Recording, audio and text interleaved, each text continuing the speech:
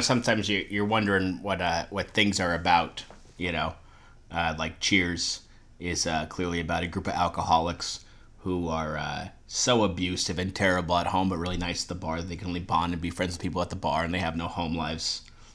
And it's clearly about alcoholism in the great Northeast. And then there's things that you don't even think they're about anything, and then you read something very jarring. I typed in Magilla Gorilla the other day on the internet, and the internet's like, you want to know what Magilla Gorilla's about, guy? I'm thinking to myself, no, I don't. Not if it's about something fucked up, I want to keep watching Magilla Gorilla.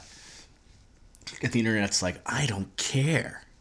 Magilla Gorilla is about the civil rights movement and the Jim Crow South and Mr. Peebles' society.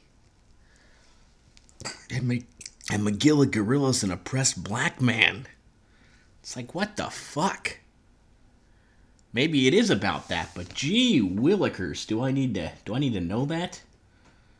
Welcome to the What Are Poems podcast, the only poetry podcast not seeped in pretension, the only poetry podcast hosted by a man with an affinity for Magilla Gorilla. Even though they all should, because that's a pretty good rhyme. What were those guys doing? Sitting around going, hey, it's a gorilla, he wears a little hat, what should his name be? People are like, Bob, how about Clarence? And someone's like, yeah, let's name him Magilla. How about Magilla? One guy's like, Magilla's not a name. Well, fuck him. Today, for all my lesbian listeners, Adrienne Rich. We'll get right into it. Adrienne Rich was an American poet, essayist, and feminist. She was called one of the most widely read and influential poets of the second half of the 20th century and was credited with bringing the oppression of women and lesbians to the forefront of poetic discourse. Rich criticized rigid forms of feminist identities and valorized what she coined as the lesbian continuum, which is a female continuum of solidarity and creativity that impacts and fills women's lives. The lesbian continuum, it sounds like a spin-off of Stargate SG-1. Her first collection of poetry, A Change of World, was selected by renowned poet W.H. Auden for the Yale Series of Younger Poets Award. Auden went on to write the introduction to the published volume, but Rich famously declaimed the National Medal of Arts, protesting the vote by House Speaker Newt Gingrich to end the funding for the National Endowment of the Arts. She's a bit of a rebel. You'll see this throughout. The government keeps saying, hey, give Adrienne Rich an award. And she's like, nah, screw the government. I don't want it. She was born in Baltimore, Maryland, and was the elder of two sisters. Adrienne Rich's early poetic influence stemmed from her father, who encouraged her to read but also to write her own poetry. Her interest in literature was sparked within her father's library, where she read the work of writers such as Ibsen, Arnold, Blake, Keats, Dante, Gabriel Rossetti, and Tennyson. Her father was ambitious for Adrienne, and her father had great ambitions for Adrienne and planned to create a prodigy, which is never good. That's insane. If your father's sitting there trying to make you a prodigy, get out, folks. I'm going to tell you right now, because you're gonna end up messed up. You're gonna end up on a bridge, holding a violin case, crying. You might be have bouts of public masturbation while reciting Adrienne Rich's poetry. Do not let your parents make you a prodigy. If any children listen to this. Adrienne Rich and her younger sister were homeschooled by their mother until Adrienne began public education in the 4th grade. The poems, Sources, and After Dark document her relationship with her father, describing how she worked hard to fulfill her parents' ambitions for her, like a young boy at T-ball, whose father never made the pros and keeps saying, swing harder at the tee, kid! And it moved into a world in which she was expected to excel. Later years, Rich went on... I'm sorry, I had some pasta, 4-cheese, progressive tortellini soup, and it's repeating on me.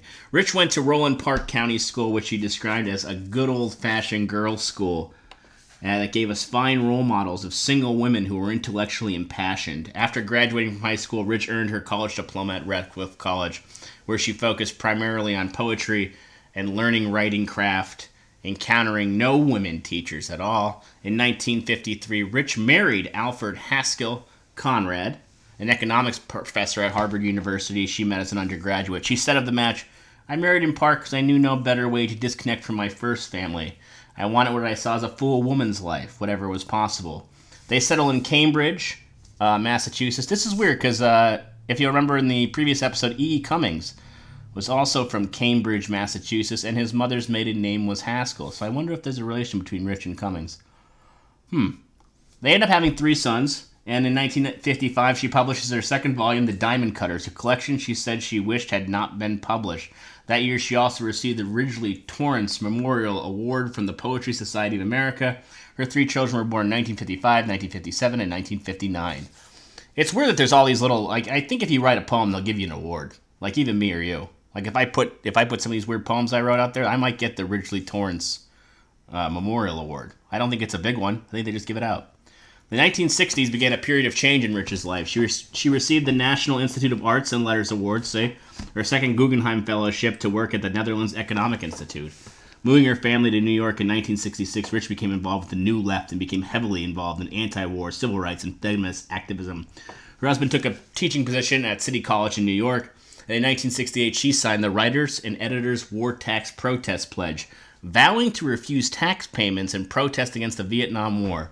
Her collections from this period include Necessities of Life, Leaflets, and The Will to Change, which reflect increasingly radical political content and interest in poetic forms. So she's switching it all up now. She's becoming, she goes from being like this housewife in Cambridge, Massachusetts, going to New York, living that bohemian life, college professor husband, against the war in Vietnam.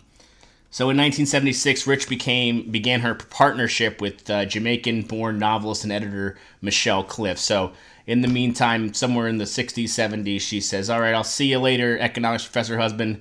I'm going to start dating this Jamaican lady." And their love lasts until Michelle Cliff's death. In her controversial work of Women Born, Motherhood as Experience and Institution, published the same year, Rich acknowledged that for her, lesbianism was a political as well as personal issue, writing, "The suppressed lesbian I had been carrying in me since adolescence began to stretch her limbs." The pamphlet, 21 Love Poems, which was incorporated into the following year's Dream of Common Language, marked the first direct treatment of lesbian desire and sexuality in her writing, themes that run throughout her work afterwards, especially in A Wild Patience Has Taken Me This Far, and some of her late poems in The Fact of the Doorframe.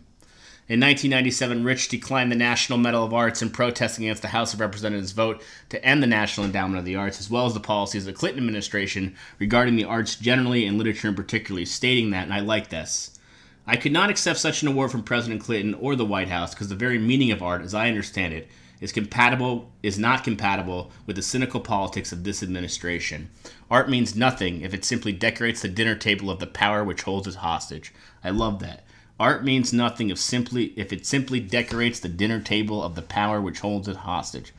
Art means nothing if it simply decorates the dinner table of the power which holds it hostage. I got a lot of thoughts on that. I think that's good stuff. In the early 2000s, Rich participated in more anti-war activities, protesting against the threat of the war in Iraq, both through the readings of her poetry and other activities. In 2002, she was appointed a chancellor of the newly augmented board of the Academy of American Poets. "Women have often felt insane when cleaving to the truth of our experience. Our future depends on the sanity of each of us, and we have a profound stake beyond the personal in the project of describing our reality as candidly and fully as we can teach each other." I think she's a pretty good freaking role model. I think she's pretty much saying the truth here.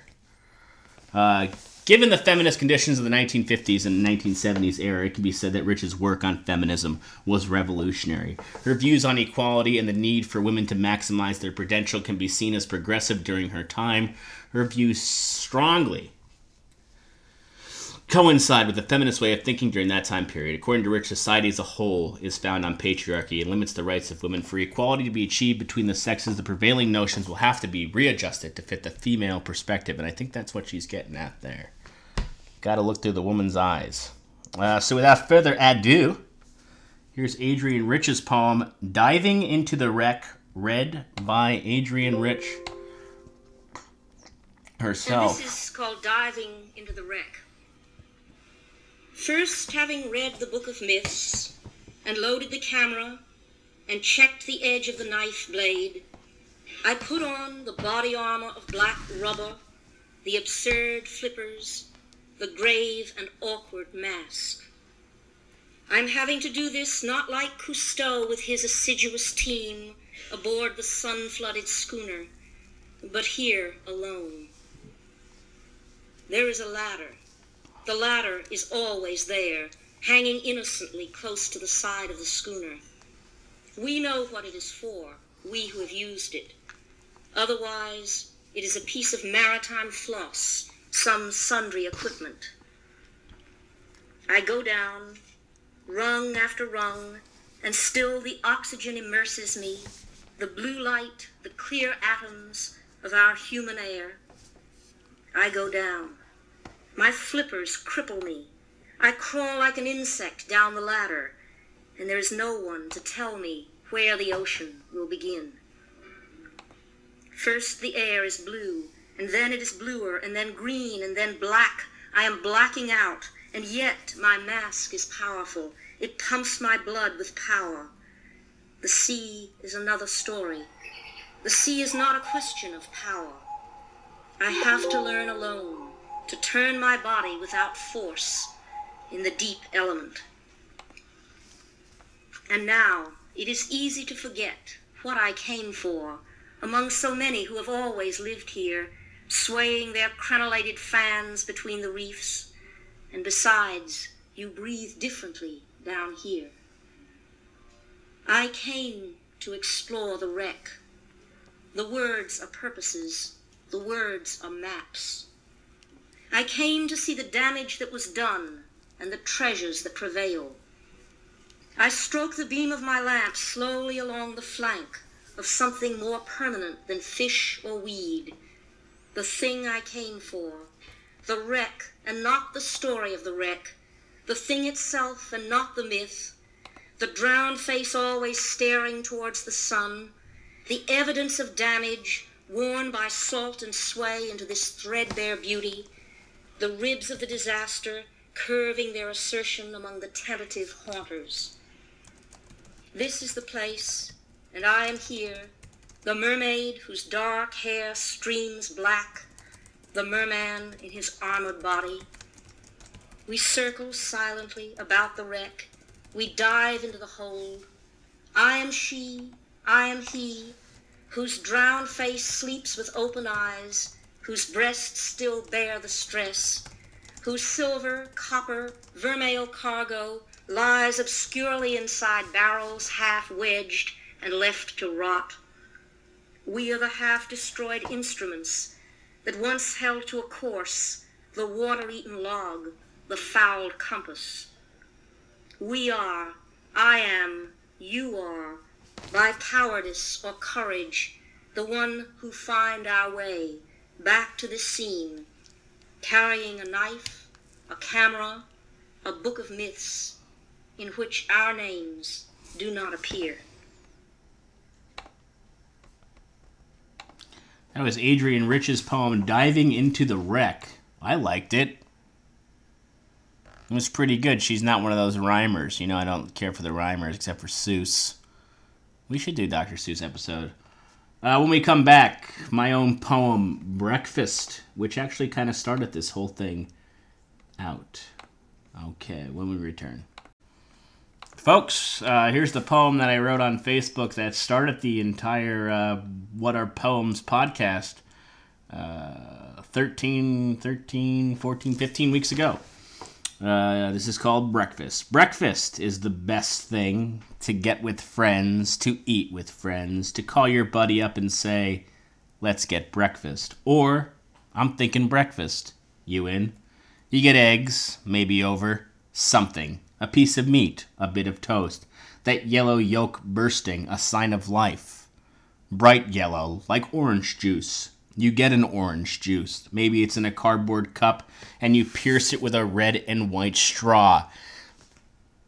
And it hits different at breakfast with your friends. A friend breakfast. Can't anymore.